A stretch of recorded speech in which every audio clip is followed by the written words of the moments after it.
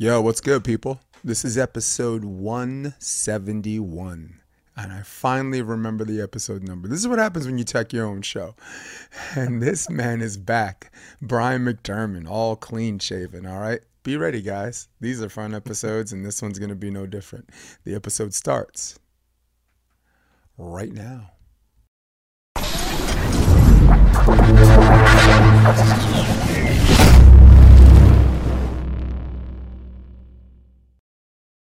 Dude, I'm so glad you're back on the podcast. I always feel like I'm having you too much, and then what happens is I start to miss you.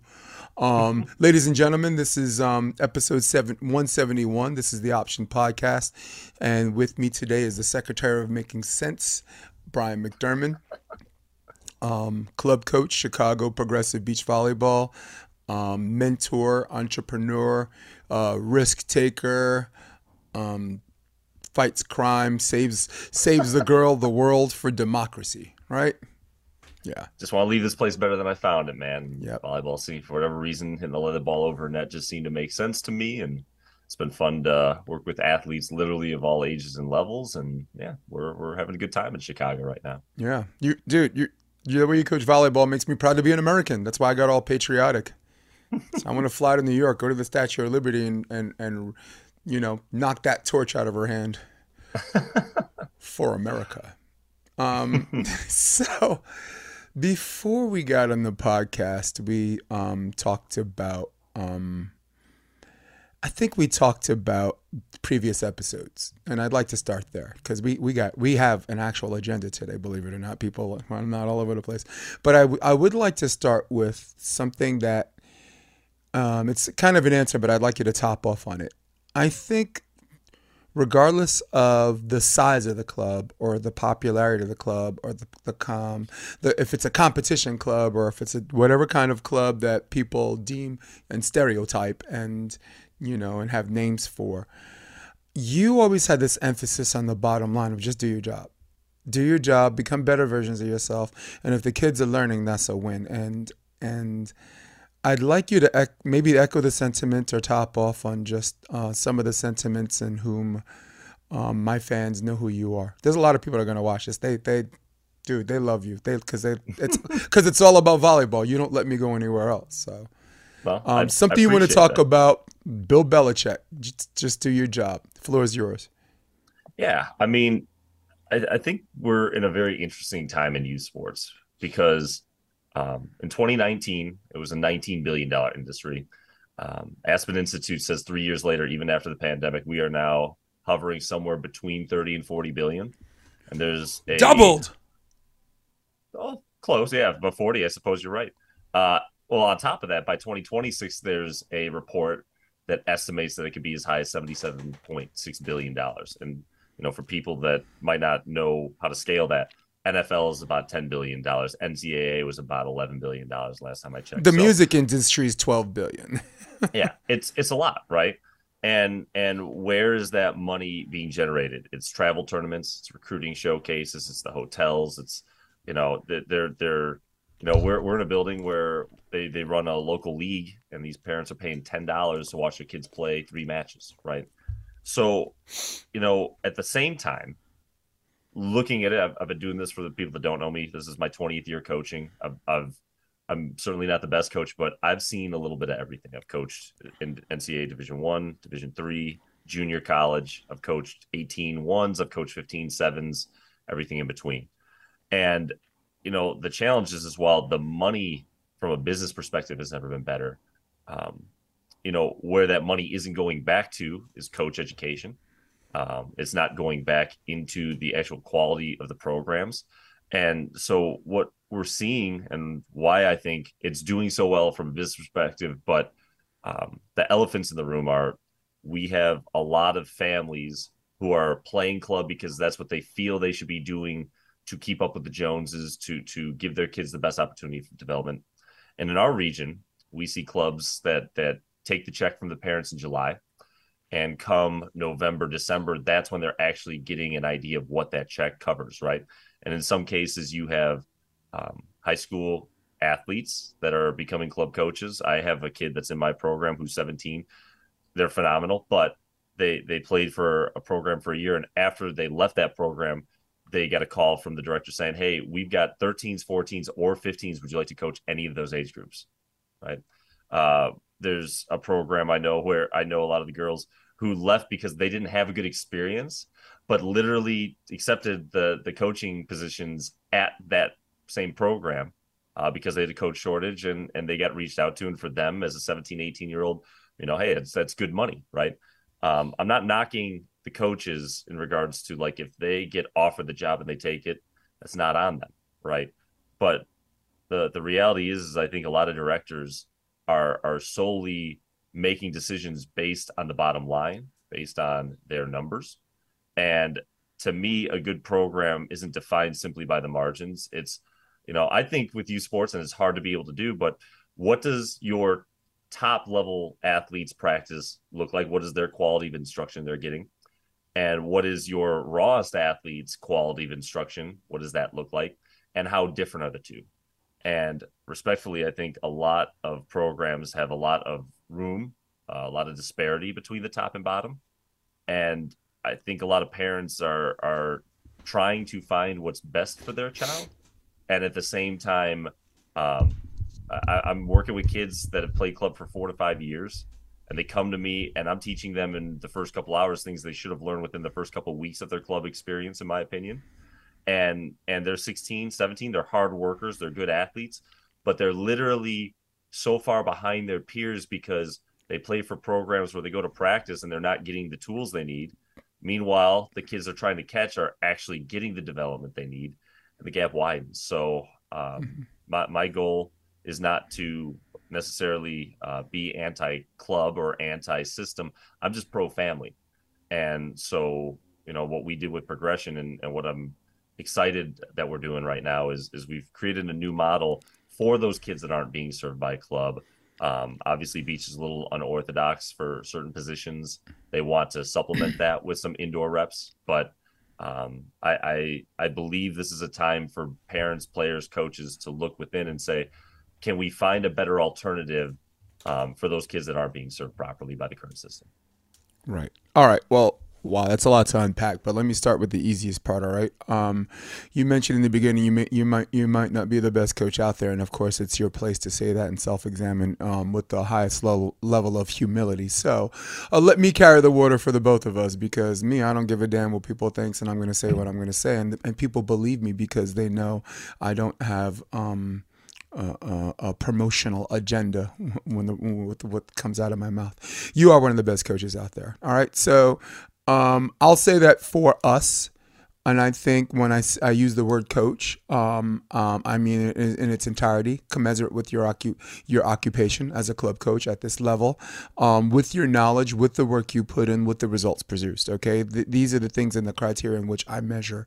I have the measuring stick on what's a good coach, and based on the work you've done and just on the short time I've known you, you've become the measuring stick in which a lot of coaches should be compared. So let me make you blush a little bit, that little white face, that little winter white shaven face, and let me carry the water on that, and I'll say that for both of us. This way you ain't got to say it. This way nobody comes at you stupid. They can come see me. All right. Second, I really, really agree with what you said in the sense that some of these kids have a lot of catch up to do because maybe they're at a club where they're just getting reps. Maybe they're at a club where they just want to play with good people and they don't go to tournaments. But and I'm talking about indoor, predominantly, but it could be applied to beach a little bit. And just being part of the club, they assume makes them better.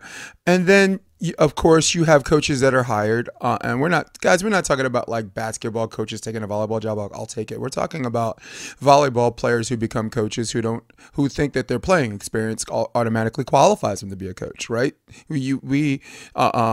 My program director, I'm going to out him a little bit, Jason Olive, he's a fantastic coach, but there are some of the debates we have where he falls back to, as far as citing as a pretext why he's right, he falls back on his own personal experience as a player, all right? The guy reaches 12 too, right? The 3-step approach is going to work for you. Good for you, right? What about the person that needs that extra step to adjust, right? What about that extra step that divides anticipatory versus reactionary? What about knowing that, and I'm saying this again, two body types are not alike, right? We got What is it? We got Wisconsin that won last year. Most of those girls use a 3-step. Playing in 5 sets against Nebraska, the entire teams use 4 steps. So I really, really like what you said. So those are the 2 things, and I've gone so far I can't even remember the 3rd thing, but I don't even think it matters at this point because I think we hammered our point across.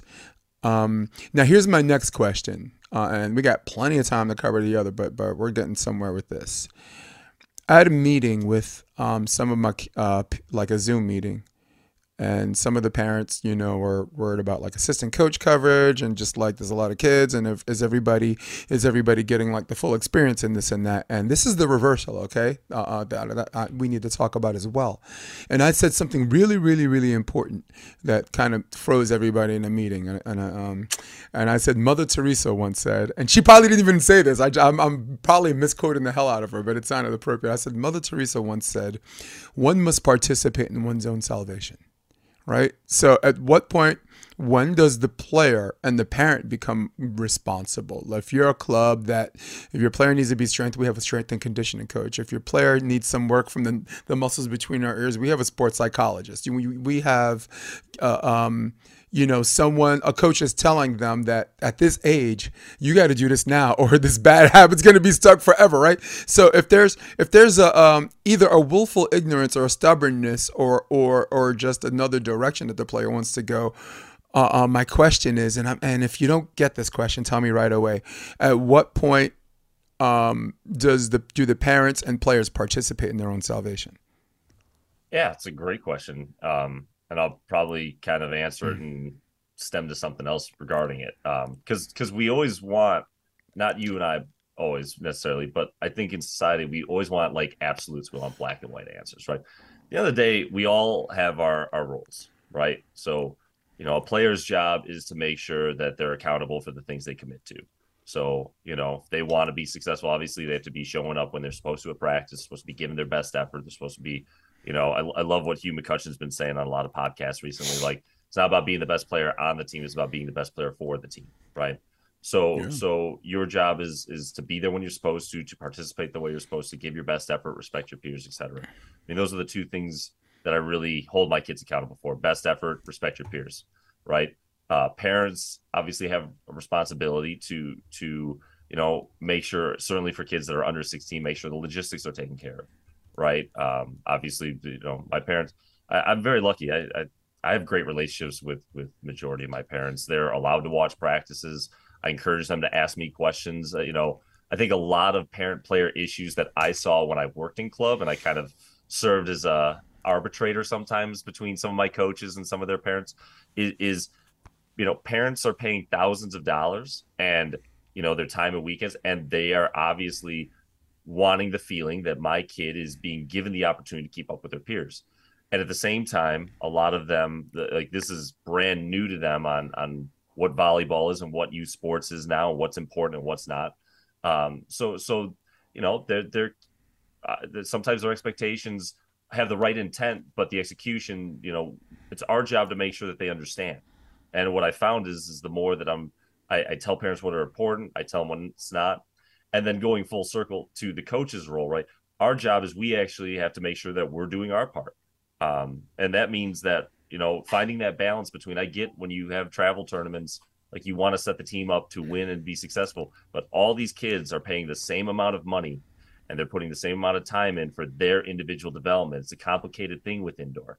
And, I get it for high school or college where, there are only a certain amount of people that can be there. And you're taking a spot that someone else didn't get. Yeah. So at that point, But that's varsity, right? That's different. Well, that's like, hey, I might take you for a position that you don't normally want to play, but this is your way to contribute to the team. Do you want that? Yeah. Right. I have a little less empathy for the programs that try to make the kids fit their machine when the parents and players are paying a certain amount of money. Right. And you get some kids that, they're undersized and they'd like to try to play at high level college, and you just put them in the middle because that's what your team needs, or you know what I mean? And here's the deal: if for tournaments you need to do that, I get it. But I think where we're falling short a lot is our job as coaches is to develop the athletes, right? Like I always told my parents before the season, like, look, here's the deal: like, I can't give everyone equal playing time because I have to teach your children how to work for their playing time. Like if they're going to high school or college and they're not on the starting lineup and they're not the role they want, I have to be transparent in telling them what they need to do to get the role they want. I need Right. to make sure at practice I truly give them both the guidance and the opportunity to earn that spot. But at the end of the day, that's kind of my promise to the parents was I can't give everyone the same playing time, but my commitment is that practice every single kid gets the same opportunity for growth. Right? I started every practice. Everyone served, everyone passed, everyone hit. The only thing I didn't have everyone do was set middle because people that don't have the aggression or the touch of the ball to set aren't going to get the job done, and people that don't know how to play middle can hurt other people, right? No doubt. But everyone got like we spent the first half of practice really doing mechanical work, um, and so a lot of kids that come to my program or I'm starting to do private lessons with them and they're playing club and they're struggling or the parents are frustrated. Like I had this girl that in 1 hour we improved three things like that. Like she's 16, she's played club for 4 years, and honestly, things that my 12-year-olds I give the first day, and she was able to be taught. Right, so this is a kid that had the tools, and from everything I saw, has put the time in and has the effort. But when I asked about, what happens at their club practice, like they get punished when they make mistakes, they get yelled at when they make mistakes, but the coach is just telling them, "I'm just waiting for you to fix it." Right?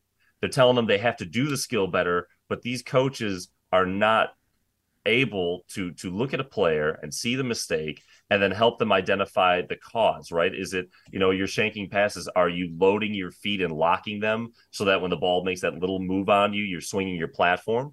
Are you, not focused on shaping your platform to the ball? Are you just meeting the ball where it is? Right? Are you not moving your feet fast enough?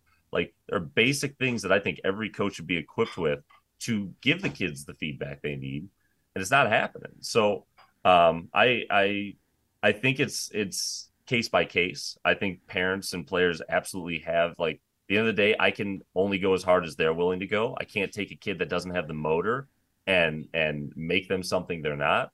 And at the same time, I got to tell you, I think some coaches might look at me and the fact that I'm not going to yell at my kids.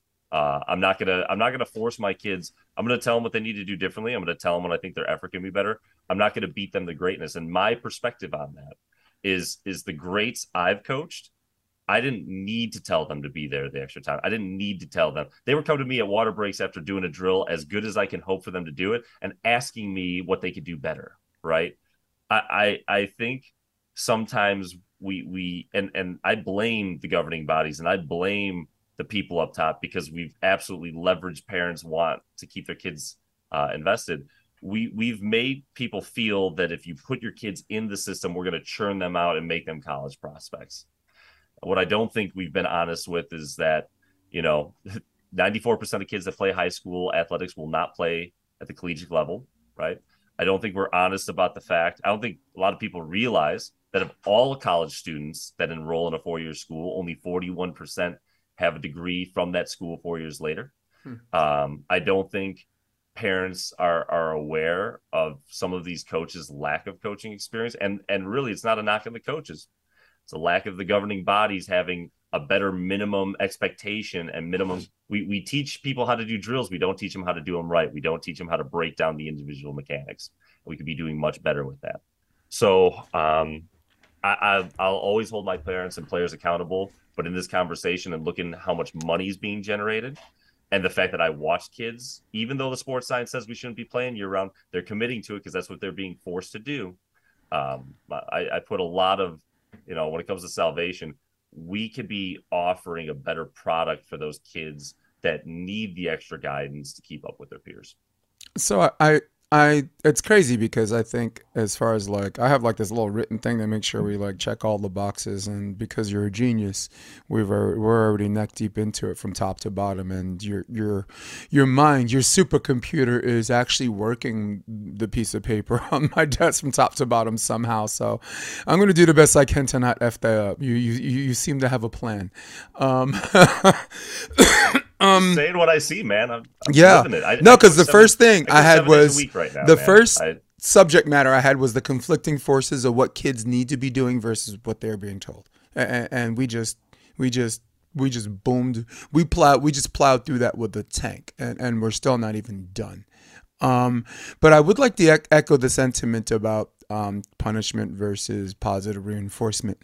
Now, I'm from the old school. Like all of my mentors are Eastern European, so that's guess what, right? We're on the torture rack and liking it. So I'm not judging it, but I'm no, but curious. no, but Give me an here's where it example. changed. Here's where it changed. Where it changed was I talked to my wife who loves the sport and is ingratiated in it more beach, like you, and there was like we were getting aced on service eve and I'm just like back line and we're like 10 suicides into whatever. This is like 10, 15 years ago, right? And my wife said maybe she can't, and I'm thinking physically, like, what do you mean she can't? And then I thought about it, and only like 5 seconds into the conversation, I'm like, maybe she can't, and maybe I'm just punishing this girl, who psychologically there's something where she can't just move her behind and get there. So there was something, when you're into your coaching phase. Like I've been coaching 25 years, just a little bit longer than you. In fact, I was coaching when you were playing in college. And we'll get into that later. But I think I'm stubborn. It took 10 years. It took the first 10. I'm a wise old man now, but wasn't always that way, bro. And now I really, really don't do it. I really don't punish kids unless if kids are talking when I'm talking, backline. That's it. Because there's a general respect that if they have something to say, I shut up and I'm not talking to someone else when to do that. So it's not like I owe them that level of equality as far as rank and file is concerned, but I do give them that, and I think that's fair to expect that in return. We've always had these debates where I always said no championship team exists exclusively on one or the other, but we're not talking about championship teams. We're not even talking about competition. We might be talking about competition club, a competition or certain clubs that are a competition club. But I echo your sentiment, and it's very, very important for a lot of the coaches out there that think a kid might be lazy. Maybe there's something else going on out there, right? And it could be generated, like you said. They can't mentally push the physical, or two, the conflicting forces of what they need to be doing that leads them to that versus what they're being told. It's a big what they're being told could be a tool, but we stumbled onto something really interesting because it could be the biggest obstacle that people are looking past. Well, I just think a lot of, you know, kids don't make mistakes on purpose. This sport is the room for error is minimal. Like, why is soccer such a good little kid sport? Because 20 kids could be doing the hive and walking around the ball and whiffing on the ball and making bad contacts. And they just keep following the ball. Play continues, right? Like it's continuous. And the moment that, someone makes a mistake, the play ends and everyone's looking at it, Hmm. right? And our sport is so much about movement and balance and fluidity and confidence and quick decision making. And so for me, honestly, the reason I just got away from it was I just, I remember being in high school and it was like we had our setter in a hula hoop and we had an X amount of time and the serves were coming rapid. We had to pass X amount of balls that they could catch while keeping one foot in the hula hoop in that time, or else we had to run, right? And to me, what does that create? It creates tension, creates not wanting to let your teammates down. We'd shank a couple and you'd feel the energy. Come on, guys, let's go from everyone on the sideline. Like that doesn't make me looser and more fluid. And what I tell people, like serve receive, all it really is, if you think about it, it's a race to where the ball's going. And can I get my arms angled where I want the ball to go? That's all it is, right? Well, the more tense I make my players, the worse their movement gets, the worse we're going to pass. So in a weird way, like what I tell my players is when you're not passing well, you got to be more confident. You got to be more aggressive. Like I want you to assess, did the ball catch me high? Okay, that tells me that I got to be more behind the ball. Is the ball dropping in front of me? Like every mistake is an opportunity for growth. And when all we do is yell at the kid for doing it wrong, instead of saying, what'd you feel there? Where'd you actually contact the ball? What's the lesson from that? Like, how do you expect kids to get different results when we're not giving them the opportunity to think about it differently and approach it differently so that they can actually, get a different result next time they do it. So I just, suicides don't make kids better volleyball players. And my personal take, again, I don't carry the burden of my kids' success. I certainly don't take credit for the ones, we were just talking before the podcast started, like Jess Horowitz is 17 and in 14 months went from an indoor player that just started playing beach to she's winning women's opens, right? And I think about Karch's high school coach. If you ever saw the documentary where they interview him, he's like, the only thing I did for Karch Karai is I didn't screw him up. And that's how I feel about that player, right? Dude was a goofy foot. What is he talking about? But go ahead. Well, in the sand, you can get away with that. And at the end of the day, I'm sure his 2 indoor gold medals didn't mind his goofy foot approach too much. It was crazy that he could switch it by. No, of course. We'll get on that tangent later. So Phil's got one, right? Didn't Phil have one? Well, again, in the sand, because you're not broad jumping, I think you get a little less. And I know some people would cringe if I said that because I know the sports science, but you jump much more up and down. So I think the abrupt stop of a goofy footed approach is I still prefer the other way, right.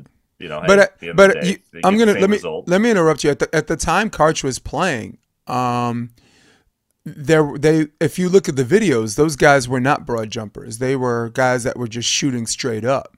Sure. And I guess since I brought Karch up, I have to finish this.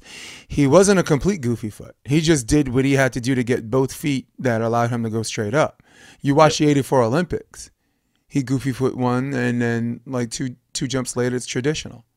And I'm like, shit, he just did it again. And I'm like, no, it's traditional. So you think you think you're seeing things. He was quite a unique example to use. So on a much lower level, something for my game after I had my shoulder surgery and I had to play a full summer lefty.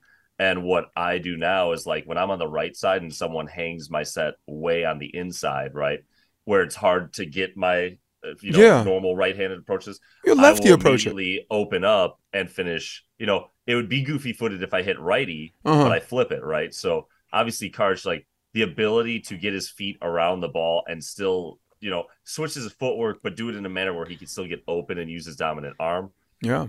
I mean, that's why more than one way to skin a cat, And listen, the guy's God, but I do have to remind everybody that there wasn't only one gold medal handed out in the history of the Olympics. All right, so you got other people that were just as good that also have medals that did it another way. So I'm trying to be very, very careful before I go all. I sound like a West Coast fart. Just talking. I mean, look, there's plenty of other people, but at the end of the day, he had the longevity of LeBron's career, right? I think he won his first doubles tournament in 17, 3 national championships in college, 2 gold medals indoor. But that had little to do with his footwork, though. I mean, the guy was impossible to ace. Right, his blocking technique. The guy was blocking guys who were 6'6". In fact, in the '88 Olympics, he was front row with Jeff Stork, and he switched because Andres Tejera from Brazil was murdering them. And they switched. They told Jeff to hit left side, Jeff Stork lefty, and Karch, who was a setter at UCLA, was just going to block and set on that side. And he ended up getting it was crazy. They were down 13-8. Old school. And they won 15-13, but 4 of those were blocks from Karch. That's unbelievable. I've never heard that story. That's awesome. And 2 or 3 of them were in a row. So so it was easy to remember because he actually did a couple in a row, and the crowd and Seoul were just killing it. But not trying to veer off subject, but that was fun. No, you're good. That was a little fun fact. Mm-hmm. Yeah. So getting back on the rails, here's the deal. I don't ever see someone make a mistake where I can't tell you what it was. It's the spacing, it's the timing, it's the mechanics. And if you really know what you're looking for, there's always a fix for the next time, right? So all I'm in the business of doing at practice, I'm not going to punish kids for mistakes. I need to make sure that they can start identifying why their mistakes happen. Yeah. Like, I'm sure you're at the same point. I hit a ball and it's going long. I know before it even it leaves my hand, I don't even have to take my hand or my eye off of it. I know it's going long. Yeah. Right? Like, you feel. We have to teach the kids the feel. We have to get the kids away from thinking that a shank pass is bad. We got them to think about why it was bad. Right. Was it my spacing? Was it my timing? Was I not focused on that? Like, I think a lot of times we're thinking about so many things. The one thing we're not thinking about is, where am I actually trying to make the ball go? Right. There's so many times, all levels for my kids. where sometimes the one will get in a passing slump and they're getting frustrated. I'll just come over. Are you thinking about like where you're really trying to put the ball? Well, no, because they're busy thinking about how they're screwing up and they've got their old coach's voice in their head Yeah. beating them up mentally. I've had adults like They're, they're I got also people. they're also Yeah, thinking about technique too, right? Because some of the coaches found that respect, but some of the coaches, pitch these little reminders, and the kids, like you said, cling to their reminders and they do forget. Wait, I can do all of this right and still forget this ball actually has to go somewhere. yeah, So, excuse me, this ball has to go to a target. yeah. Okay, So think sorry. about like hand sitting because I know it's something that you might want to talk about later too, right? Like I think there's a lot of people that have good hands, but there's a difference between good hands and being a good setter, right? And on that note, what I try to tell people, and I see a lot of success with this, I think sometimes when people are new to hand setting on the beach, they're really concerned about the cleanliness of it, right? Which obviously that's important. We got to make sure we're symmetrical. We got to make sure that we get under the ball the right spacing. But what I find is the more that the players are really thinking about exactly where they're trying to put the ball, like what I tell people, see if we can do this from the side. Like imagine the arc you want the serve to do, or the set to do, and is your elbows like when you follow through? Does that arc? Does this my arms match that arc where you want the ball to go? Right. Right. And what I find is that the more that a player is really focused on where they're trying to put the ball, naturally their mechanics and their techniques better because there's more intent on where they're going. Because when all they're thinking is no spin, they might put a perfect no spin ball 5 feet away from where their partner actually needs it. And the more that they're actually thinking about where they're trying to put it, just naturally, like, okay, if I want the ball to go there, like my hands are following through there, I usually get a better result. So, again, the last thing I want my kids worried about is getting benched, getting punished, getting yelled at, letting people down. Like, we got to be trying to make the play. Like, glorious mistakes, I tell them at practice. Like, I want to see if you're going to miss your hit and it's a good set, I want to see you putting that ball through my, like, off the court net Yeah. versus like hitting it soft because you're trying not to screw up. And then if you go for it full speed, I can help you with was it your spacing, time, and mechanics versus tell you, hey, you got to go for it. Right. And it's amazing when you put those kids in that position and they no longer have to fear mistakes, how much more aggressive they are, how much more confident they are with their movements, their technique gets more fluid, and you get the best version of them. Yeah, and also you'll find that the other players are behind them and supportive on it as well. I think punishments as a consequence do kind of it is the recipe for turning players against each other, right? This person's, which doesn't really rear its ugly head in boys and men's volleyball as much as it does girls, because girls, the sisterhood and the togetherness and the camaraderie is, there's a significant, all the studies show it's a significant level of priority and importance. What I wanted to say was I went from a punishment coach to turning the punishment drills into rewards. so, Mm-hmm. so like if someone won a drill, she got to do the pit, and then now you got kids saying, I want to do the pit, or like the suicide, like Right. we're trying to beat a certain time. So the winner would actually try to beat the next time. And now you got players coming up to you saying, can I do it next? And I'm like, if you win the drill, Nice. So, Reverse yeah, I got psychology girls there. begging to be punished now. Can we go really back quickly? Can we go back to something you said about like the bonding, right? Yeah, and I That's didn't mean to another. say study show. I No, don't no, no, like no. that, but I'm not. I I'm wanted not. this. I I'm not. wanted to. Yeah, Don't worry. Let me. I yeah. promise. Go ahead. I'm going a different direction. Something else that I'm noticing, and where I think that it's important. Again, I think why do parents and players get so hung up on playing time?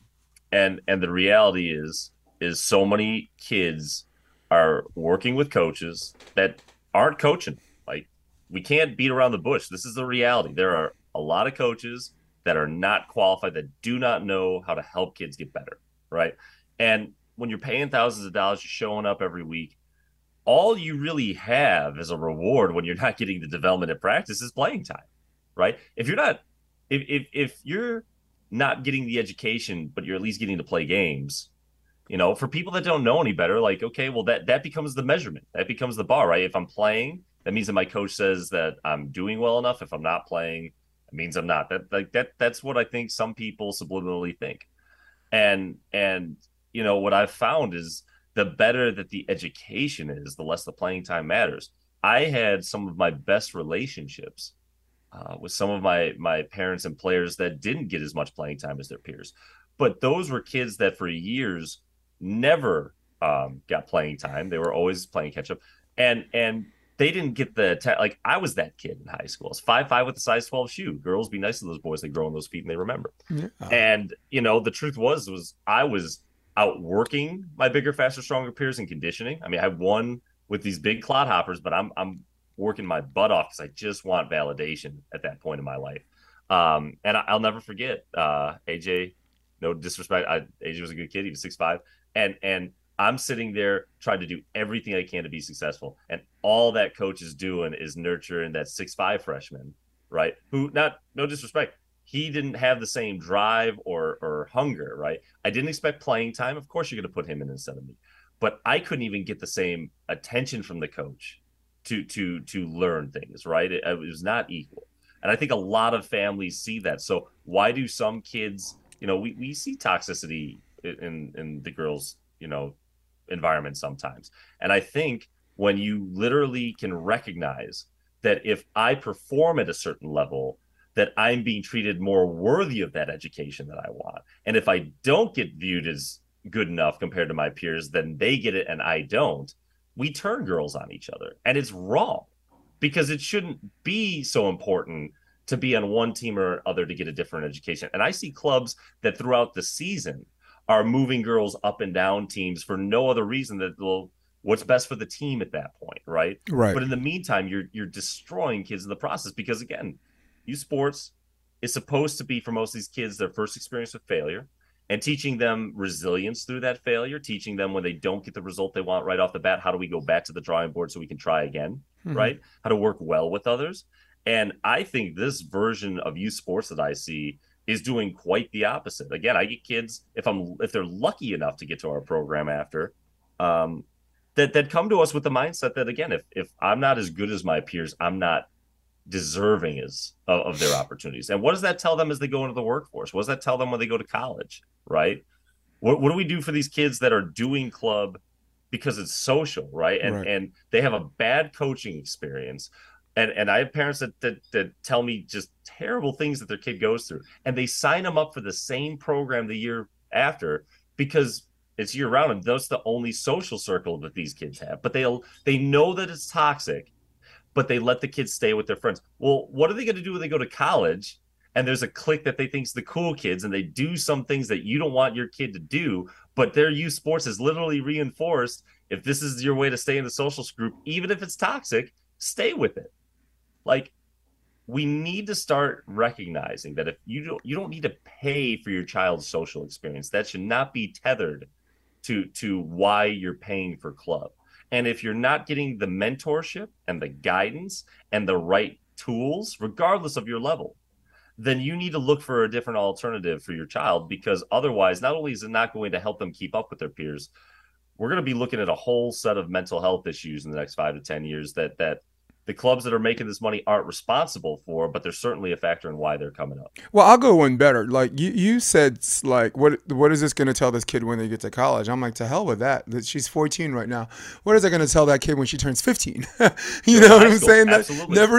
Never mind, like, when she becomes an adult. I mean, what does it tell her next year? And I think it's a very important discussion because this is not a self-manifested thing that comes from coaches. It comes from a certain generation that teaches kids that you have to do this to exist in social circles. It's taught, and it's taught by coaches who are part of who might be part of that social circle, but the parents don't. To me, the parents don't get off easy on this one, but at the same time, the parents aren't hired to take care of their kids. You know what I'm saying? So I understand. I see the coach's responsibility in that respect, and we just have to remind everybody that it's not this. The kids don't come up with it on their own. They're taught, and if we don't pick it up, or if we're one of the guilty culprits, it's something where self-examination and maybe just coaches having a meeting and holding each other more accountable and saying, "Hey, this is, I like you and you're a great skills coach, but this this is what we need to do to be better for the direction of this club and this and that. And you as a coach and a program director kind of get what I'm saying, because you're twofold. You're not just looking at it from uh, um you know what I'm saying, from you get a bunch of kids. Sometimes you pick them, sometimes you didn't pick those kids, but you're stuck, maybe stuck coaching with them or not. So you actually see it in many respects, very much like my program director Jason Olive. So I mean, and that's part of the reason I left mhm, for beach, because like for indoor, it is like, okay, you make your team in November, mhm, right? And then January, February hit, and some kids aren't fitting, and you might only have them for a certain position, right? And again, they're paying, so it's like, yeah, you get put in these tough situations, where and I'm not going to fault a kid, we have to give our best effort, but I get very defensive of kids when we talk about how this generation's soft and how easy they have it. You know what? We don't remember, respectfully, we don't remember. I'm 38, and we don't remember, I think, that when we were in the summer, we actually got on our bikes and got to create sporting opportunities with our friends. Okay. Everything is business and structured now. And we got to play multiple sports. And now, like for indoor, from 15 to 18 between club and high school, if you want to be part of the in crowd, you don't get a single week of off season. You don't. You go at nationals that finishes the last week of June. There's this 3-week period where it's supposed to be blank before tryouts. But in our region, we had open gyms. And believe me, like they weren't open gyms, right? Like for the week after nationals, kids are in the gym trying out for the following year. And then they finish tryouts, and then they go to their high school camp, and they go right to high school tryouts, and they finish high school, they go right to club, and they do it again. So I just think, I like with our pro. So what we've done is we've made 4 10 to 11 week sessions, right? So we're in the middle of our spring session right now. We're in like week 3. We take a 1-month pause in February, May, and August. And it's great because we got kids. I got the sophomore who's 6 feet tall. She's great at volleyball. She loves volleyball. She's really good at basketball too. And she's never been able to play club and basketball at the same time. But she's getting, in the fall, she was able to get the high level volleyball reps she wanted from us. She's going to go play basketball. In the spring, she's going to be back with us, right? I like it because I do think some kids need a break. And I like the fact that with doubles, I don't have to compromise the makeup of my team. That if a kid either is nursing an injury and I can see that they're trying to play through it, but it's doing more harm than good, I can say, you know what? I know you want to be out here, but it's in your best interest to rest. So yeah. we're gonna, let's get you into PT and figure out what's going on. And we had a girl that had a wrist injury, and she was finishing the winter session, and I had, she looked at the PT who said 3 weeks rest, which was exactly the amount of time we had between the last practice and the new session. No wrist pain anymore, right? And again, like it hasn't happened often, but I do have kids that I think volleyball's work. And while I don't yell at kids, my expectations, when I say best effort, that is not just because it sounds good. And I have no problem if after a couple practices, I think that a player, their lack of effort is to the point where it's affecting the quality of the practice for other people. I'll look at that parent and player and say, do you want to be here? Mm-hmm. Is this really what you want to do? And it's okay if you don't want to do it. But if that's the case, like this isn't the right program. You know what I mean? Like it just isn't fair to everyone else. You can always come back if you just need to recharge your batteries. But if you're going to keep showing up, this is the expectation, and we're not bending on that. No. And I got to tell you, when you set that true environment, I don't have to boot kids for effort because they have full ownership, and you give them these shorter sessions so that, for the kids that don't want to do this year round. I got a girl that plays 8 different instruments. She's an incredible musician. I got a girl that's all state for musicals, and she does theater and whatnot. Like I don't understand. I understand the money that we've generated and why certain people in power, why they're pushing the current model. I don't understand how parents and players and certain coaches have not worked harder with the power of the internet to provide a better alternative for kids that might not want to do this year round, that might not have the financial means for the what that cost is for them to spend over $1,000 to do a travel tournament, often to sit on the bench. Like $1,000 in my program, that's 40 hours of instruction and 5 in-house play days. Which one do you think is actually going to help a kid get closer to their dreams of playing in college? Right. I just think it's crazy that More the latter than the former. Got you it. know I just don't understand why we've set the bar so low for some of our kids. I we shouldn't be settling for them just fitting in. I want them to be included. I want them to get the same ones team treatment, no matter whether my top or bottom kid. And in our program, I could look any parent in the eye and say, you won't find a kid that says that they get a lesser opportunity or less attention because of their level, because of some of their other versus some of their other peers. I don't think many clubs can make that claim. And my question to them is, why is that okay? Mm-hmm.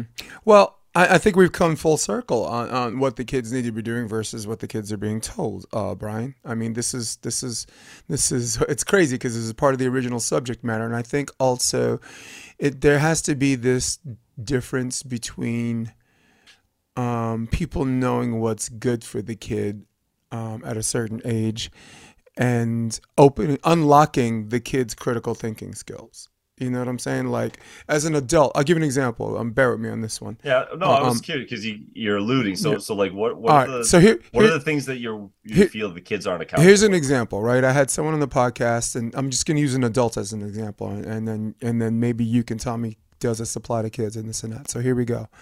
Oh my God, I see a hottie in the back. She's gonna be doing some pain in the background. So. Sorry. That's you're okay. He's like, I see a hottie in the background. Yeah, that's what I said. She's blushing now. Without remembering who it was, it could have been Savvy Simo, could have been Trevor, could have been anyone, right? But I basically said that in order for them, the advice I give people coming up behind them is you have to have something. When this little hobby becomes your career, you have to have something outside of that where you can that allows you to hit the reset button and come back and do your job like a mammal. And this doesn't just apply to athletics. This applies to Wall Street, right? Wall Street, they have something that they do that a lot of people don't know about that allows them to come back and do their difficult job. So, for example, you said you had kids that are musical theater and this and that. Maybe that's when volleyball that used to be their escapism is now this business or this something that's more than just an escapism. Is it up to parents to unlock their critical thinking skills for them to decide for themselves? Is volleyball my escapism, or does these other things allow me to come back and play volleyball like a mammal? And it's so weird. Go ahead. So let me ask you something. Do you feel that our current landscape allows for kids that can be very honest with themselves? Uh-huh. I don't. Volleyball is not my primary. Like, this is not what I want to be defined as. But I love the sport and I want to play it.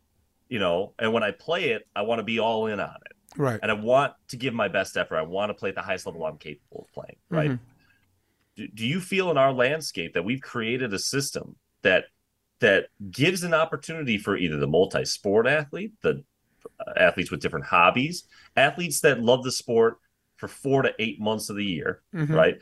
Do we provide an opportunity for those kids to get an equal training opportunity of those that are on national and elite club teams? Collectively, we don't. I mean, if we're just talking about you and me, the answer is unequivocally yes. Right, but I'm saying as a landscape we are savages. Sports, like the common parent uh-huh. that wants to okay, I want to hold my kid accountable. I want them to be hardworking. I want them, when they're there, to work hard. Right? Mm-hmm. They do other things other than volleyball. Right? I know that they're willing to commit 4 months outside of the high school season to do so. But they play another sport. They have this other, chunk of time where they're in the musical, right? Right. So this is their block. But isn't that the challenge, though? Isn't that a challenge, like deciding that a kid's old enough to know what they want, right? I mean, when I was 14, I wanted to be an accountant. Clearly, that was not right. But go ahead. So, Kristen plays 3 days a week mm-hmm. and lifts 3 days a week, right? And I think a lot of Olympians have the similar model, and they have off seasons. Pro athletes all have off seasons. Right. Okay. So I agree. We have to make decisions. We can't do everything. Chris and I talk about it. We can't do everything we want to do as adults. Right. Why in a time with the internet and with the knowledge we have and the ability to transfer data faster and communicate faster, why in a time where we should be giving kids more choice than ever from 11 to 18 to figure out their true passions, what they love to do, right?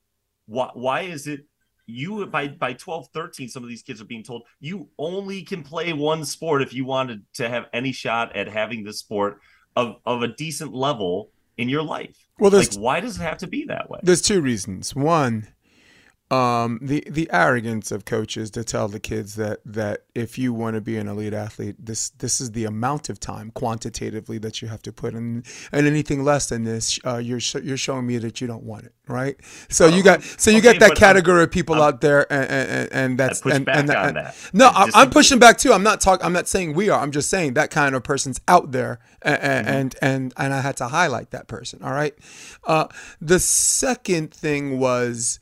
I think it's like you said, if you get what you want, do you want what you get? You know, do you love this more than musical theater? Do you want to balance that time? As a coach, I'm always the one to say, come on, me as whose major was acting. I mean, if we're gonna talk acutely about that, I'm gonna be like, go to that play, right? I got one now that did a play. You know, Evolution. When I was Duncan Avery's kids, I had a guy who was being recruited to college for that. So I'm like, it's crazy because you're trying to tell these kids that they can be good at this, but at the same time you remind them that they're not just this. And that's where I was going at. But sometimes, again, the people that I find, the parents that struggle to embrace what we've created at Progression, and I'm not knocking it, but I think a lot of them, it's they cannot. They come to me and I'm like, look, you don't have to do all these travel tournaments. You don't have to do you should be focusing on your development, because if you're not beating all your local competition, the idea of spending all that money to go to California and Florida, like, you're getting your measuring stick locally, right? You're being told locally what you need to work on. You don't need to go across the country to find out more, that there's even more people that are going to make you realize that you need to keep putting the work in, right? Right. And with college coaches, the idea of going to these travel tournaments without already having pre-existing relationships with those college coaches. Don't get me wrong. End of the year nationals event, you want to do one big event. Everyone has the financial means and the interest to do it. Yeah, I think it's always nice to do something like that.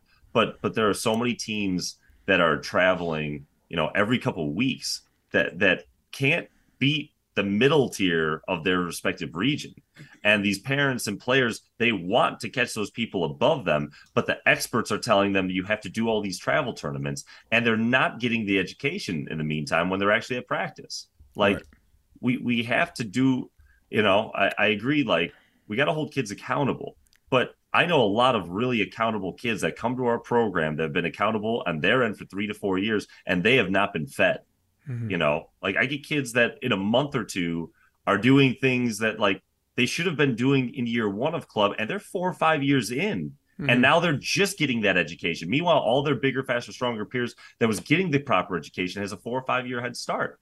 Right. So where's the outrage? Like where, like, I know other coaches, we have all these forums where people talk about it, but where are the people looking to create the change? Where are the people that are looking to create the alternatives? Like, we have more ability to mobilize. So anyone watching this right now, hi, I'm Bryan McDermand. I run Progression Volleyball. I care about families. Who wants to help me provide better alternatives for the kids that love sports? That's what I'm here to do. Like, I know that there's I'm doing it a better way. And what I'll tell you is, my kids have fun. My kids are all getting better. My kids have ownership, and we don't have any effort issues really in the box, because here's the thing. They don't want to show up that night. They don't have to. Right. And I have times where my kids message me, hey, I got slammed with 3 projects due tomorrow. I'm not going to make it. Yeah. Good. You should be a student. Yeah. Because we're not even getting into the reality of, like, 455,000 girls playing high school volleyball, less than 8,000 scholarships. So you do the math. Like, right. Grades matter. And we're not talking about 9 to 11% student loan rates right now. Like, I think it's never been more important to focus on the academics. I think it's because with club, they don't consider them student athletes. They consider them athletes. And the way you've been able to implement student coming before student athlete is very, very, is quite invaluable. And the kids respect you. And when they're doing their projects, believe me, I think I speak for the kid and their parents who I don't know, but I could speak for them when I say that they damn it, they miss it. Like I'm here, but I really wish I was there. So you've instilled that kind of culture, and I think that just comes from doing your job, understanding psychologically understanding positive reinforcement, and understanding the kid wants this. And like you said, the kid's not out there doesn't come to practice with the intention to make mistakes. Like tonight at 6:10, I'm gonna piss off Bryan and do it this way. I ain't no kid thinking like that. So you instilling a culture, not just that, the volleyball knowledge and the way you deliver the knowledge. Some of these kids, and there's so many club kids we can use as an example, so I'm just speaking generally. They leave practice, they're in bed, their head's on the pillow, and their eyes are wide open because they want to know more. And if your kids anywhere resembles any kind of story like that, that's awesome. We're going to talk about hands in a minute, but I don't want us to be so grouchy, so I want to do like a feel-good thing. I'm going to do a story share from my club, and then because my story share is gonna instill something in your head, will you do something second, okay? I have a girl, I'm not going to name her. There's a tournament in December, right? And we're indoor, and it's match point. We're at 15-14. She serves out, right? The other team comes back and wins the match, right? And we're in a similar situation, same tournament, 15-14. She serves out, she misses again, the other team wins. And the two losses we had were the difference between gold and silver. We won every single match except those two. One tournament later, I'm up 14-13. She's there again, and I as a New Yorker, hell no. Sub one, right? I put someone in the serve for her, and the person that serves for her misses too. So I'm not talking about me, but I will take this moment and be like, I did everything except sub myself in, right? Now, fast forward to Red Rock, which is Vegas, right? Similar situation, 14-13. She hits the serve. It's an ace, right? She's in a similar situation, 13-13. Ace. So now we're kind of in the huddle, right? And I'm talking to the kids, and in my peripherals, because she's tall, she's looking above the kids. I could see her eyes, and I look at her, and she looks at me, and we both go, and the eye contact said an entire paragraph, which unfortunately you're going to have to hear from me anyway. You now know what it feels like to miss, but you now know what it feels like to hit. And I consider experience. I don't consider failure experience. I consider experience. And honestly, the only regret I had is is the one time I subbed her out because it didn't work out anyway. But I just wanted to share. This is just a random moment just to make everybody feel good about the podcast, so people don't think we're a bunch of grumpy old men. Just a great feel-good moment where you teach these kids these two valuable things. And now I'm going to give you the floor because I know you got a story now. One, the other team is feeling it too. The other team is figuring out, what do I have to do to side out? And if you miss, it's like, oh, God, oh, thank the Lord, So they understand that the pressure works every way. And two, the more you're in those situations, the more it doesn't feel like this abnormal thing. There's still pressure. That's still a real thing, but it starts to feel less, not heightened, but like not like foreign territory. So the next time she's in that situation, okay, cool, been there, and she's more likely to hit the serve because she's not over focused or just like, let me just do this and I miss. So the more I think there was a moral of the story, the thing that I wanted to share just from the experience the last 2 months since I talked to you. But it was a great feeling. We had great eye contact, which said 3 paragraphs, and there was a little bit of a smile, and as a coach, I'm gonna get emotional. God damn it, you want it for her. You want it for her so bad. You want her to understand failure and success is a real thing. You want her to understand experience as experience. And I looked at this girl, and she knows who she is, and she's listening to this podcast. And because she's listening to this podcast, I ain't gonna cry because my kids don't see me cry. That's not how that works. Full circle, great moment. Would you like to share something that happened with your club in the last 2 months? Maybe a fun coaching thing we can reflect. I mean, just in general, I what I tell my kids, and I stand by it. Competitions are just measuring sticks, Mm-hmm. right? My goal for my athletes is to help them be the best versions of themselves they can be. And we do a lot of in-game or in-house game days, right? And the truth is no matter how hard my kids work, if I get 8 girls that give everything they got, they do everything the right way, we're going to be 500 at the end of the day, right? And for those girls that finish below that mark, what they've been given is an opportunity by those opponents to either figure out things that they're not doing on their own end, right? Which allows us to kind of have an idea of what we're going to work on at practice, or what are things that opponents do that maybe we haven't seen before, or we're not properly equipped at the moment to rise to the occasion for, right? So, we've had a lot of moments all the way from, at the top level, like Kristen and her partner last year in Muskegon, they got into a match. It was a one match to get in the main draw. And I'll be honest, like we got nervous under the pressure. We did not play to the level. That was the first time those two were in a situation where the stakes were that high.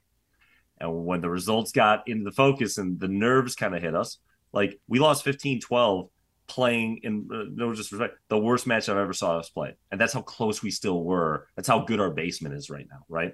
Then we run into one of those players again in Ohio a couple months ago. We win the first game 21, I think 16. We're up 20-17 in the second. And we nerves hit. We blow that lead. We Keep go down away ball. Keep away ball. We go down 8-0 in the third, and we lose the match.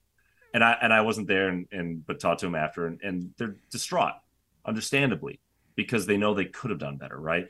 And what happened was, and I told them, I was like, we're gonna wake up tomorrow, you're gonna realize life went on, and the next time you play, at some point, it just clicks, where you realize, you know what? How many times am I gonna have to be in my own way, where I realize that like it's not helping. And the best thing I can do for my results is just to focus on the process. And last weekend they played that same team again and won in straight sets and played a complete match, right? Like we a lot of kids are afraid of losing because we're worried about, are we getting out of pool? Are we going to get a bid, etc. Right? Is the college coach watching it? And all I want my kids to focus on is their process. Like April Ross, the year she won a gold medal, only won 54% of her plays. Look it up on bvbinfo.com, right? This sport is not about winning all the points. It's about how we adapt. And we try to make our adaptations in the middle And that of the level's about winning by 2, but go ahead. But I'm saying, and I understand the fact that we're going to have more routes at the younger age. But my point is knowing that at the top level, that's what happens, right? Why at the lower level do we panic more when we lose points, especially when we know that we can make it up that much easier, right? Mm-hmm. And at the end of the day, like every time the other team scores on us, there should be something that we take away from it. It's either something we need to, okay, they've done something we haven't seen them do before, and we need to start keeping our eye out in case that becomes the norm and not the exception, right? They do something that we didn't make the right adjustment to, and we need to make that adjustment, right? Like the more you get people to focus on that, not that we don't miss serves and crucial moments, not that we don't make mistakes, but I don't want to make the mistake because you were worried about the scoreboard, about winning and losing, right? Yeah, because the more I take care of my process, the better results get. So, from the top level all the way to like had a girl who no formal training, undersized, our sand super deep, and never played any volleyball, let alone sand. And one of the first practices, high loopy floats her right in the head and hits the ground. You can see everyone kind of like, and she kind of chuckled. And I looked at her and said, all right, well, what we learned is we need to start deeper in serve receive. She's like, stop looking at me. I'm fine. And I'm telling you, 3 weeks later, that girl's pulling off the net, starting at the net. That girl's running all 3 hits.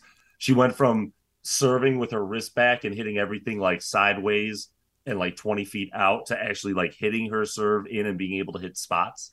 Like when you give the kids the opportunity to make mistakes and embrace the process instead of worrying about making mistakes, that's when we get the best results. And I'm excited. We just got a gimbal. I'm starting to take some footage at practice. I could talk about this all day, but we got a lot of different level kids and adults, and I'm excited to show a lot of teaching moments. Mm-hmm. And I think, when you start giving people, the ability to assess how to fix their mistakes and not fear them, that's when you get the best of people. And we're going to continue to do that. And I hope for people that really want the results, but their coaching style is kind of getting in the way of it. Like Are you, how much are you working on your athlete's progress? And But that was the that's where we question get you started. asked. What's stopping them from that where this pro is doing it and the kids can't? It's because I think people are thinking about it from their own process, and they have to understand where their process is now. Like if they're an active pro, excuse me. But if they're an active pro, it's not the same level. It's not the same process. They're levels to two processes, right? Like, for example, like to improve some of my kids' serve, I literally have them look at the spot before the whistle for 2 whole seconds. And then once they see the spot, 100% concentration on the ball. Because my philosophy is people move all the time, but does the spot stay the same? The answer is yes, right? Where like a pro, maybe they're still doing that when they were 14, or maybe they just know what the court feels like because it's 24/7 and now it's their job, right? Same thing with hitting. A lot of people can make in-air decisions. A lot of people can make decisions on calls, but maybe that's not suitable for a 13-year-old, right? Maybe you give them something I call vision to visualization. Like before the whistle's blown, I'm seeing cross court. I want to hit cross. And then if it's there, you take it. And then if it's not, you kind of scan and you veer from it because now you're veering from something that's on the court as opposed to an inner decision where now it's hitting the top of the tape. Now the ball's just long. Now the ball's, you know what I'm saying? Now the ball's touch blocked or whatever. So I think, like you said, it just involves just coaching and understanding the age group, understanding the demographic and the level that is consistent and commensurate with the process. It's interesting you say that because I'm not disagreeing, but I'll tell you, like my 12-year-olds are Mm-hmm. learning the exact same system that I and Kristen run. We don't do any difference in our systems. Now, obviously, our kids are pulling more often Yeah. than our adults. My undersized kids are starting further off so that they can still get to that set that comes over the net, but that they can get an easier pull off the net. Does beach have Um, more to do with that though? Right? Because well, is the process faster because you have more repetitions with I doubles mean, than you for do in than you do with a 14-person indoor roster? Well, for indoor, obviously we have to cater the offense and defense to the strengths of the players. I always, again, with a No, very I'm talking wide about variety touches. in regard. What do I'm you talking mean about in regard? touches. Like I mean, you're obviously you're with coaching our, beach. Don't you think that you're able to do that because the process is more accelerated because of the repetitions. I mean, I'm gonna get more touches for my kids per hour. There's no denying it. But did I run pretty fast practices for indoor that allowed for an optimal amount of touches for the amount of people I had? Absolutely. Okay. The process didn't really, I mean, the warm up, I had a certain, like, we tried to split the court a little bit in certain ways if we could so that we can get double reps if we needed to. We had, when it was about, and again, for kids, so much of what I wanted to train, I think so many kids just need to touch the freaking ball the right way. Hmm. Like you get kids, I watch where they put the kids on the wall and they teach them how to pin the ball on the wall in front of them, right? So we teach them how to contact the ball here. And then they go to the court and they're hitting everything into the bottom of the net or under the net because you haven't taught them how to get under the ball so they can drive with their whole body. That's why we have shoulder injuries already. That's why we get kids that can't actually use their core, which should be an optimal part of both their serving and hitting. I just think at the end of the day, what I've always tried to do indoor beach, how do I get my kids as many touches in an hour or two that are quality so that when we do get to gameplay towards the end of practice that Right. we don't look back and say, okay, we've taught this system, but they literally can't do it because we didn't give them the actual fundamentals to be able to do it. Right. And the reason why I teach my way is because my kids have to have a process of understanding what the court looks like. Right? I've been playing the game for almost 30 years. I'm done playing. I'm not playing anymore. Coaching 25, commentating for 12. I know what the court looks like. I can't say the same thing for a 13 and a 14-year-old. And they will lean more towards the way a more advanced level when they know what the court looks like. Sure. And for the people that don't understand what the hell I'm talking about, what do you mean what the court looks like? It's a 30. They're looking at it. It's a 30 by 30. They don't look at it all the time. They're looking at the ball. They're looking at the coach. They have this finite amount of time in this gym where It's not part of their DNA until it's part of their DNA.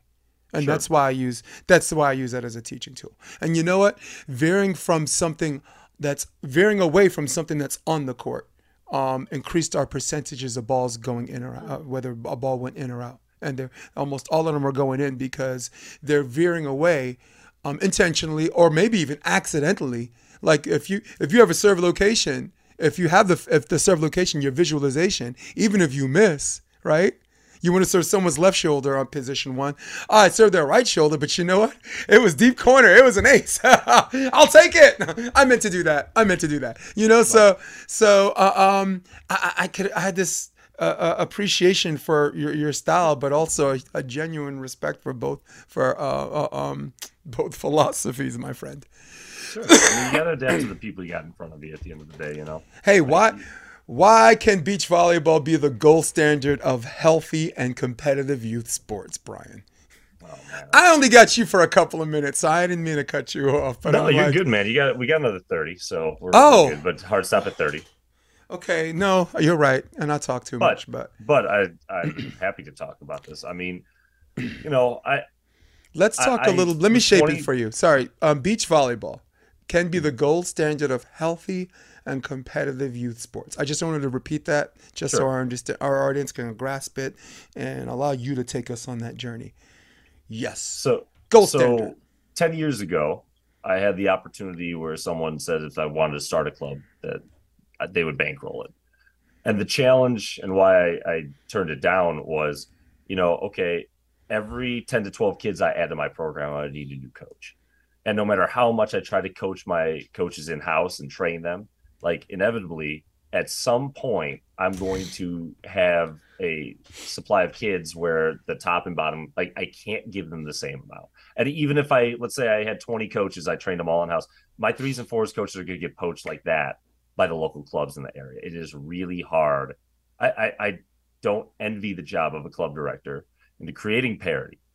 And at the same time that I got that offer, I started to run my first juniors beach program. We had 86 kids the first year. And then we doubled in size to 173 the following year. And the nice part about it was I was really able to with a small amount of coaches, like we just coached more, right? And that was kind of what I was also able to see was because I didn't have to have a coach tethered to one or two teams exclusively, that I had the opportunity to give every single kid the same opportunity for growth. And man, some of those girls who I'd seen in open gyms always showing up for indoor, that were lower level naturally. But boy, when you gave them the right opportunities, watch them thrive and catch their peers, right? Like some of those girls, when I did coach 15-7s, 3 of those girls made the 2s team the following year, right? A lot of kids just need the right opportunity. So with beach, you know, I like the fact that for the younger kids, they get a good all-around skill set, right? So you don't put the tall kids in the middle, you don't put the short kids in the libero. Like everyone gets an all-around skill set. And there's a girl that's a sophomore only, but she was 12, she was 5'10" already, coordinated, really good athlete. And she was in the middle and she was never allowed to pass. And she came to our program, well, I'm a really bad passer. And I'm like, well, let's get you some reps. And within 4 weeks, this girl was passing as well as anyone. She transferred at 13U. Boom, they put her outside. Like that girl's going to play Division I as an outside. How many girls that have the size to be Division I outside? And I know we're talking about the outliers, which usually I don't, right? But like how many kids are not being put in the position to do what they might be best at because they're being pigeonholed into what's best for the teams they're being placed on, right? The overuse injuries, like since 2000, orthopedic injuries in youth sports has increased tenfold, and over half those injuries are said to be overtraining, right? So sand provides a strength, like it strengthens the muscles, but it's easier on the joints. Like we don't have the overuse injuries that we have in indoor, even as a hitter, right? You don't have to be ripping every ball as hard as you can. You can hit your shots. So I not think to mention really the shock of the landing, right? That can have on your knees, back, and shoulder. And diving, like how many liberos have these, you know, second elbows growing out of their arms and their hips are all like, I still got scars from my diving days on my hips, right? Too many, yeah. So you know, I think that's a huge advantage for the kids where we're going to deal with less overuse injuries. Again, our model, like sand allows me Because 2-on-2, I could do competition in house. Again, I do have a player that's actually going to partner with someone in California. They're going to California this weekend. My truly elite players have the ability on their own to travel around the country if they want to do tournaments. But Nice. it's a lot easier, with 8 kids, I can run a Queen of the Beach in house and give these kids 6 games with 5 different partners in 3 hours and not have to charge them all this money, on the parents. And the parents can come watch. And then what's nice is we do these every week. And, we practice, we have our game days. Okay, I'm watching in house. What are breaking down? Next Tuesday and Thursday, that's what we're working at practice. New game day. All right, that got better. Now this is breaking down, right? So it's a way to give the kids the competitive environment in house without all the additional costs that some families can't afford, right? But desperately they want that competitive opportunity because A, it's fun for the kids to play games, and B, it allows them to be able to do it without, breaking their bank. Like the money can actually be about the development. No playing time drama. Kids can pick their own partners, right? Like I just think there's so much more flexibility that we can offer families, as well as a sustainable business model that takes care of the people running the program. So, I'm not in a pompous way. It's just the truth. I'm the one guy that can look parents in the Chicagoland area in the eye and say, you get the most talented kid I've ever worked with. You can have the kid with 2 left feet and no thumbs. Either way, no matter what they are, you're going to have the same opportunity for development. You're going to have the same system. You're going to have the exact same coaches. And the other thing I like about that is because we run the same system among all our kids, when a kid does end up moving up groups, we had 4 girls that were kind of in our second group that really thrived. And I thought they were ready to go to the next group. And the transition was seamless because even though the speed changed a little bit, they didn't have to learn they knew where they were supposed to go. They knew they can fill in immediately with those players. And it also makes it nice because if they have a regular partner and that partner can't make an event and they want to play, we've got a litany of kids that they've met that they can play, and they've given the same system so that even if they've never played together before, it won't be that, unorthodox and that okay, we have to build all this chemistry on the fly. They kind of know what they're trying to do. So I just think, again, look, if you're a club player and you've got a great coach and a great team and you're having a good experience, that's awesome. You should stay in that. You're lucky. That's a win. Yeah. But what we're not, in our region, I think a lot of the kids on the 1s and 2s teams are getting nurtured. And I think a lot of kids on the lower level teams, I'm not saying there's some really good regional coaches, but most of the coaches that are not qualified, that's where they get put. It's just the reality of it. Yeah. And what I think a lot of parents think as they start doing this is, I'm in the wrong club. Right. So they go to another club where they get the same level coach, and then they go to another club, right? And what I think they need to understand is, it's the truth.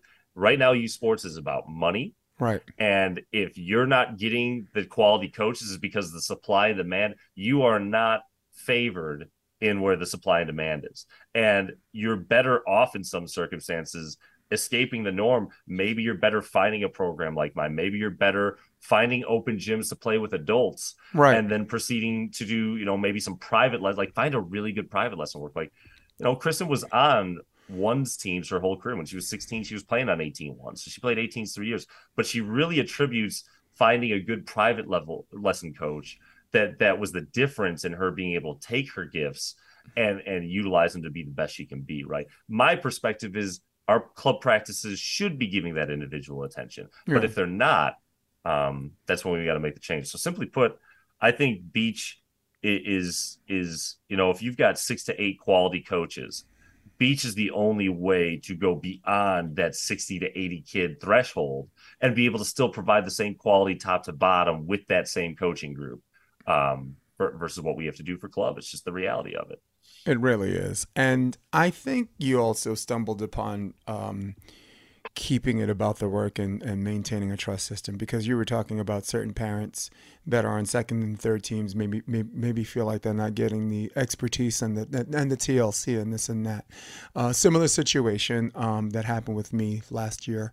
What happened was in our club, there was a little bit of an exodus. Some of the kids left, and the one team was smaller, and we were supposed to have 3-14 teams. And the second team, we had a lot of new players that were behind in the process that parents felt that they weren't getting the same treatment as the Flow 1 team and this and that.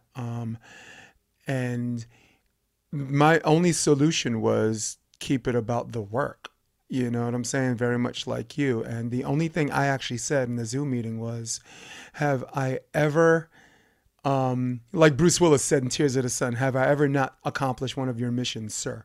You know, have I ever gotten an assignment where if I said something was going to be done, that it wasn't going to be done, right? And this is something I had to remind the returning player. So what happened was, I had 5 or 6 new girls join the team, physically, size, like body type, bigger, stronger, faster. I'm like, guys, you want these girls on your team, because if they get to where they gotta go, or should I say, when they get to where they gotta go, you're gonna be keep competing with them for your starting spot. But that was the inner me. The outer me was just do my job and just remind the parents what my reputation was. My reputation is I do my job, and nothing has ever happened so far in the 2 years I've been in this club or whatever, and the years before that. Nothing. In fact, I could say that my whole coaching career, nothing has ever happened that I didn't promise the parents weren't going to happen at a certain time chronologically. So they didn't appreciate that until Vegas last weekend, where our ones and our twos both made gold. You Awesome. know. So I mean, and how rare is that? No, but how rare is that to only have 2 14s teams, not 5, not 10? You know, you got 10 teams and you get 2 in the mix, you get that, but only have 2. Right. You know, I mean, sorry. But you know, and no, that's all good points. And to your point about like the parents, like why do they not like that idea of the 5 or 6 joining? And what I'm telling you, and you know it, like there are governing bodies. I'm not gonna name names, but like I'm watching propaganda, is literal propaganda, like the importance of travel tournaments for recruiting. Right. So for those parents who are paying this money, and in their minds, like their goal is to get their kids prepared to play in college, and what they're reading from the people that are the experts is it's not about the level, right? It's not about that. It's not about the coachability. It's not about how you deal with adversity. It's about getting in front of the coaches at these travel tournaments, right? And what those parents saw was, you're bringing kids in that are going to take away my kids' exposure to those college coaches. Now, there are plenty of kids that don't play at these travel tournaments that have the skills that are going to be able to get recruited as long as they're doing the proper emailing and sending the video out, et cetera. Right. But you know, I don't want you to think like I'm letting parents off the hook for their accountability on like what they should be prioritizing or not. What I'm saying is, I think we don't give parents enough grace on a lot of the same issues that we see come from the crazy parents are all because of what we told them was important. Like, why do we expect parents not to value playing time and their roles in travel tournaments and not get frustrated when every piece of literature is telling them that that's how their kid's going to make it to the next level? It's our fault. Because I got to tell you, when I told parents about the development, when I provided the development and they weren't playing at tournaments, I don't ever have parents pushing, because they see their kids getting taken care of. And you know, I've had kids that have been some of the best kids in the region for indoor. And the reason that a lot of them defect to beach is one parent who was a former Division I athlete, and his daughter was going to be a Division I athlete, said, you know, Bryan, my daughter was one of the top 16U teams in the country, but from February to July, I saw that certain individuals on the team, not only were they not improving, some of them I would argue was getting worse, because you saw that all the emphasis was on the team, on the offense system, the defense system, but it wasn't about the individual mechanics, right? And what you found was an opportunity to give my daughter customized training to make sure that she can be exactly what she needs to be. And that's what I think it comes down to. It's like indoor beach. At the end of the day, can you, you know, it's tricky in indoor. You have to have team goals. You have to take care of the team. But can you do it in a way that doesn't alienate certain players on the team? Can you do it in a way, can you prepare your team in a manner? Like when we had 10 girls on a team, I would scrimmage and play setter and right front and back for one team versus watching other people take their team and scrimmage another team. And now you've got 8 girls at practice sitting on the sideline. Right. Like we could do a much better job, I think, in those regards. And there's also no harm in mixing it up. There's no harm in taking something that's not logical, not sensible, but at the time that's right. And I think that's just consistent with experience being experienced. Like indoor, I had a girl that only plays middle, only knows how to hit the one, only knows how to hit cross. I put her in the serve. She gets 2 aces. In fact, she was so happy the first serve went in, she jumped up and down and forgot she had to go to position 5. So she jumped up and down and then looked around and then finally got to her spot. It's on film. It's great. And in that same match, game 3, I had my second libero change out of her jersey, play back row middle. We're down 15-14. Match point. We miss, we're done. We get this set that's brought back from out and in, and she reacts just does like a 3-step approach, reacts, and this tiny girl doesn't even hit like above the height of the net, hit pipe line clean. That staved off match point. And I reminded her and her parents, I said, you do know, if she doesn't do that, we're 2-1 that day. We're not 3-0, right? So that's just an example of just mixing it up. On the beach, it's been a while since I've coached Club Beach because I was in the summer and I'm kind of, done with them for now. I had 2 girls play an entire set with an English accent. I've got it right here. Up and down, line over, Excuse me. And then I did a post-match interview. And I'm like, this is Kaylee from Manchester. That's Haley from Sheffield, and it was just great for the camaraderie. It was great just showing that everybody can do anything they want and there's no limits to what we can do, and at the same time have a good time doing it. So it's not completely connected to what you were saying, but I wanted to add the caveat that we as coaches don't steer away from the creative for the sake of being I guess grouchy professionals. Yeah. And I don't want people to understand. I'm a very positive, I don't yell at my kids. No. I'm very much celebrate the good places, learn from the bad. No, you are a professional. Where my frustration is, and where we can't treat the symptoms if we don't talk about the cause. Right. And so the parent behavior is the symptoms. The cause is what we're educating families on what's important and what's not. Because I don't think we've got a $30 to $40 billion industry if a lot of these parents understood the actual odds of their kid playing in college, let alone getting a scholarship. I don't think parents, I'm not saying they wouldn't participate, but I think you'd have a lot more demand saying, you know what, I'm not saying we don't want to play volleyball. We don't want to do this year round, because what we think the payoff is at the end isn't reality. And it's, I speak out on parents because I think it's awful that, a club can focus on all their genetic outliers and their success and have no ramifications for the fact that they are literally turning over almost half their kids every single year. That's something that we should I know it's never going to happen, but if I ran the world, I think every club should have to report, we have kids registered with USA Volleyball. We should have numbers on how many kids are being retained per club. I think that kids, hey, if the parents have to cut the check in July, I think that every club that is going to do tryouts in July should have all their coaches signed and registered and be able to show the parents. And you can't know what coach you're going to have, but here's a list of all the coaches that we have that are actually qualified and ready to go versus what happens, which is they bite off more than they can chew, and they scramble for the next 3 to 5 months to find coaches to accommodate so that they can get 10 to 12 more kids tuition. Right. Well, club. So just to conclude, I think I'm a very positive. I see the beauty in what youth sports can be, and that's where I go full circle to I think beach is the balance where it can be something that's sustainable in today's climate, but also give youth sports should be about the youth. And I take responsibility for my college track kids. I have to give them a level of education that can actually prepare them so when they're freshmen they can get the job done.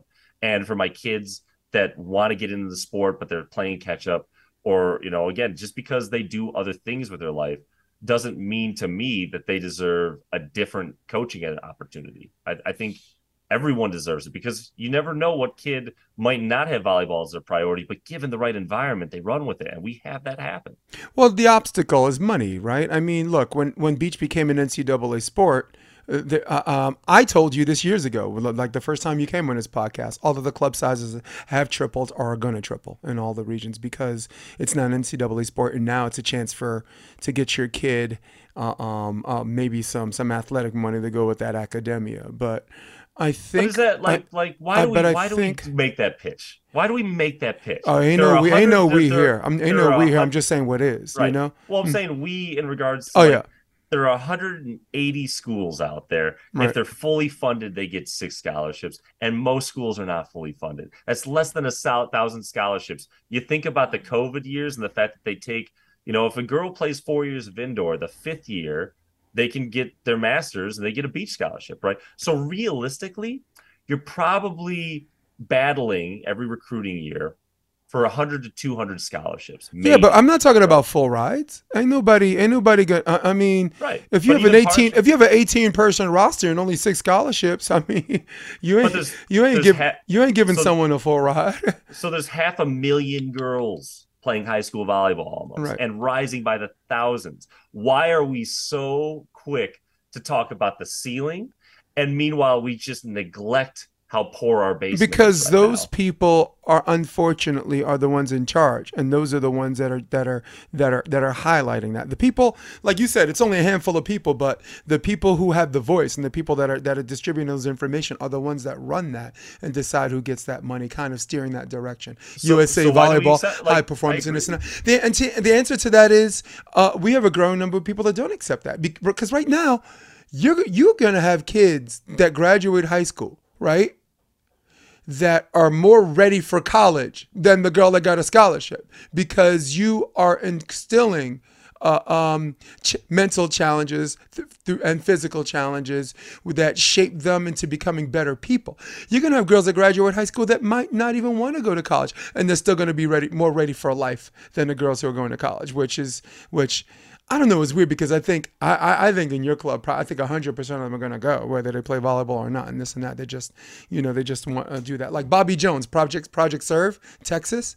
He has 100% college acceptance rate. And again, not all of his kids are playing beach. Not all of his kids are playing indoor. But he's shaped some of these minds where they want to further their education because because of your guidance of people like him and you, the child has attained some level of maturity that goes 1 or 2 years beyond her years. And metaphorically in life, they're doing 12th grade work in ninth grade, speaking metaphorically. So as to the question of why is it shaped like that, because you said, and you've been hinting this, well, not really hinting, you've just been saying it. There is a good old boys club. There's a small group of people that, say this is what it's all about and come and get it, and because they make themselves seem like a larger population than what they really are, they're controlling the narrative. It's crazy because if I didn't even mention the word volleyball, you think I'm talking about something else. Sure. Right? You would have thought I was talking about Democrats and Republicans or something, some real gangster stuff, Actually, I'd like to apologize to Crips and Bloods. I'm not that bad. But to answer your question, it's our human history to have a small group of people make themselves seem quantitatively bigger than they are to keep everybody else in line. All And right, that's what's going on. it took you an hour and a half. You're getting what you want. So here's where parents need to be accountable. Parents, it is not your fault when you join a program based off of false promises, right? To put your kid in a situation that isn't serving them. But it is your responsibility to recognize when your kid is not getting that development, when they're not getting the attention, when they're not getting, the mentor is looking at them as a cog in the machine for the team versus understanding their responsibility. You're the customer, and my job within the goals of the team is to make sure that your child doesn't get left behind and that we're giving them the tools if they're not necessarily at the level they want to be at, or at least building that foundation and building their confidence and having fun while we do it. And do your job. And do your job. Can you look? Your job seems like this really difficult task, but at the end of the day, because you got your nose in the work, can you appreciate how one thing is taking care of the other? Like, can you appreciate how many fires? You don't have to put out fires. You're doing a modern prevention where fires don't even get started. All right. I live in LA. I got to put out fires. Okay. And Jason Olive, my program director, has to put out fires that I don't even know about because he knows I don't want to know about because we took a blood oath that if it became about that, I'm not coaching club no more. So we took a blood oath where he's carrying that water for me, and I keep highlighting him, praising him because of that. And I'm only saying it to you because you're both. He's a coach and he's a program director. He's both like you. So, it's weird because, like you said, it took an hour and a half. That if you did your job, the parents get it. You're explicit with the parents about what you expect from them and what they should expect from you as far as bang for their buck is concerned, but also looking after and helping guide the maturity of my daughter from teenage to young adult to full adult. So I guess the only thing I could say about that, maybe I should just have more Bryan McDermands on my podcast and show people there's a world that goes beyond this cynical, sick, twisted cesspool of winner take all in the institution of lower to higher learning. I think we're getting to a point, and like there are places that are starting to do a better job. Like I'll get you in touch with John Crinian and Jen Feldman. They run Strive Volleyball. It's on the East Coast. It's a true not-for-profit club out of Maryland. You know John? Yeah, John. Are you kidding me? John's my boy. We actually met through my college. I don't know John. I was just kidding. He actually was on the All Armed Forces team, so I thought maybe you guys had a connection. I'll bet you we got a lot of mutual friends. But go ahead. Yeah. So but they run a true not-for-profit. One team per age group. They have 3 coaches for every single team, right? Mm-hmm. They bring in people. Like I've come in and talked about college recruiting. Kristen's come in with 3 other semi-pro athletes talking about what does it take to be a pro athlete? What are the good, the bad, and the ugly, right? Like really transparent information really sets them up for success. Like he does such a good job with that. And I know that it's not just us. And I do think that, to your point, it's been hard for us to get a platform because I'll be frank, like I'm not going to write for organizations that I know at some point, if I'm speaking my truths, that at some point they're going to tell me either knock that off or, it doesn't align with their ethics. My ethics and theirs don't align. So we are absolutely, that's why I'm always grateful to say yes to be on your podcast. Yeah. I'm always happy to talk about it. And again, it's not, but change. I only bring up the things that we're doing wrong because I think there's a lot of people that want to do it right, but it is hard. But they feel like they're alone. Well, they feel like they're alone too. Everyone else says we have to do it this way. And so if I don't do it this way, I'm holding my kid back from keeping up with their peers. They don't realize there's another way. They're like, we think there should be a better way, but it's a lot of people fear change for the worse instead of wondering how much better it can be. Look.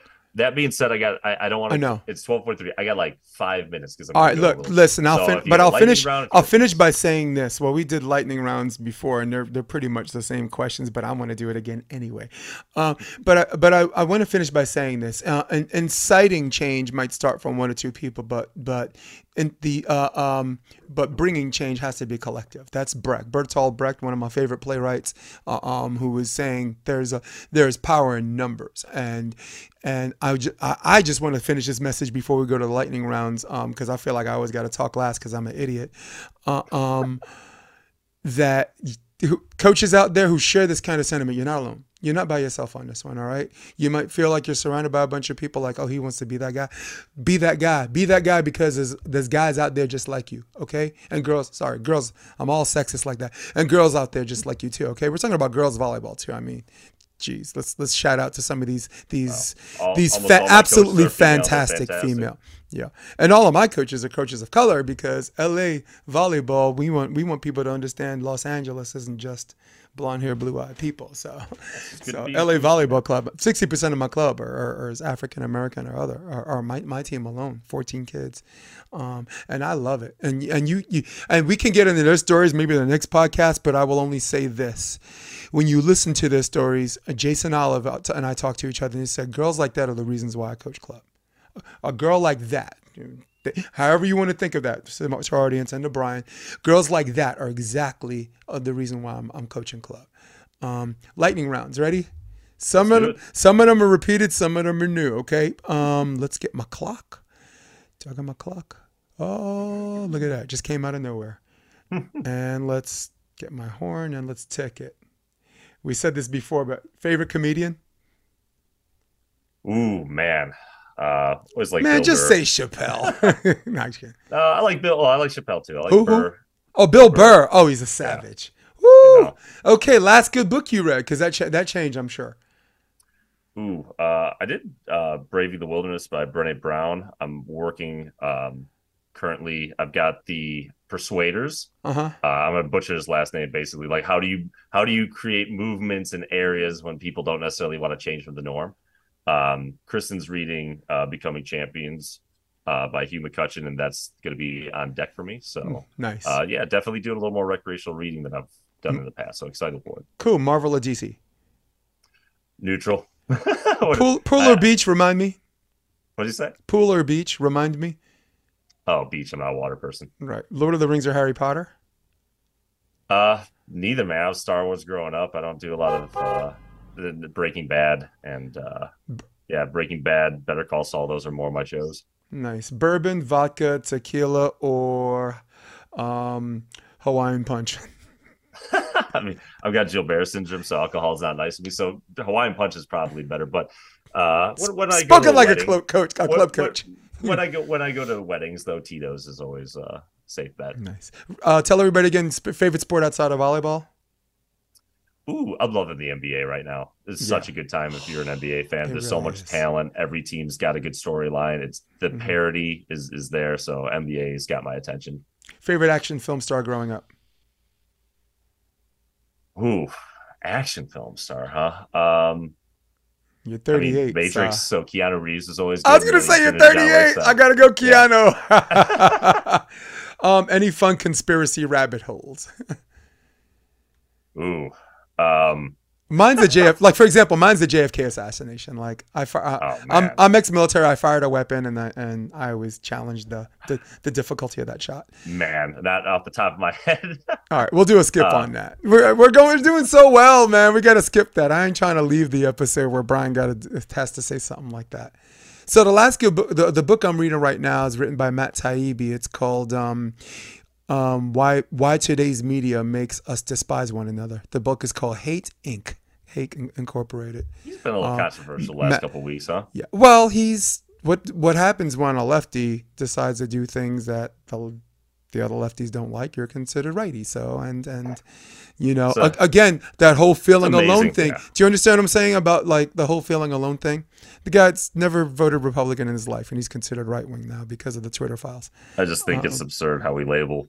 You know, I'm a humanitarian, and there are some things that'd be one way more than the other. And I think I just think it's crazy, and I don't want to get too far into it. 330 million people in this country with all the things and the pros and cons. Like, it's crazy that we act like it's like one way is the right way and the other is the wrong way. So stupid, right? I digress. So dumb. Hey, but for two good human beings, Bryan McDermand, plug in the website or IG really quick. Yeah, Progression Beach Volleyball. ProgressionVolleyball.com is our website. Coach B McD on TikTok. I've not been updating it, but I just got this new gimbal, so we're gonna be putting some TikTok is fun. I've been watching those TikTok videos are awesome. Oh, you haven't seen the footage I'm getting with this gimbal. I've never seen beach footage quite like it, so I'm excited to share it. And I like doing it both for our advanced players as well as showing with our kids. I think it's going to be really relatable for coaches of all levels on, you know, different things you can do to you know, just different tools to maybe help your kids. So, and then Progression Beach Volleyball on Facebook is where we do a lot of our content, and definitely going to be starting to do more reels. So if anyone is, you know, if they're touched by some of the things I said, they agree with some of the things, they're looking for feedback, like go to our website, hit our contact us, hit me up. I'm always looking for allies in the cause, parents, players, coaches. Don't be surprised if that starts lighting up. I mean, because again, there's a lot of people in the club scene that really I have a lot of podcasts. I'm on 171, but they really look forward to the times you and I get together. And if there's club directors looking for it, like might be going next month to the East Coast. Like I want to start doing some, whether it's camps, satellite camps. I want to help. So there's some clubs that want to either start a beach program or modify it. College guidance, I do a lot of that. So if anyone's ever looking for some extra tools in their bag for helping their club and educating their parents, players, maybe you need a neutral party to come in to say the same message, but they just need to hear it from someone else. You know, it's so important, dude. Yeah.